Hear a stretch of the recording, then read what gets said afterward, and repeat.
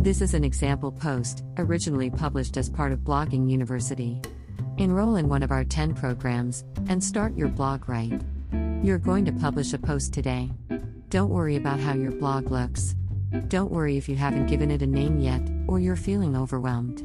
Just click the New Post button, and tell us why you're here. Why do this?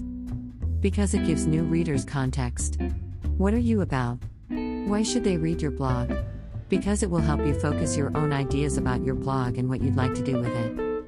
The post can be short or long, a personal intro to your life or a bloggy mission statement, a manifesto for the future, or a simple outline of the types of things you hope to publish. To help you get started, here are a few questions.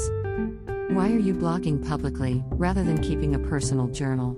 What topics do you think you'll write about? Who would you love to connect with via your blog? If you blog successfully throughout the next year, what would you hope to have accomplished? You're not locked into any of this. One of the wonderful things about blogs is how they constantly evolve as we learn, grow, and interact with one another, but it's good to know where and why you started, and articulating your goals may just give you a few other post ideas. Can't think how to get started? Just write the first thing that pops into your head. Anne Lamott, author of a book on writing we love, says that you need to give yourself permission to write a crappy first draft. And makes a great point. Just start writing, and worry about editing it later.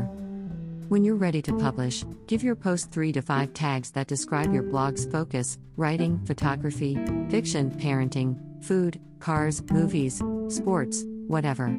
These tags will help others who care about your topics find you in the reader.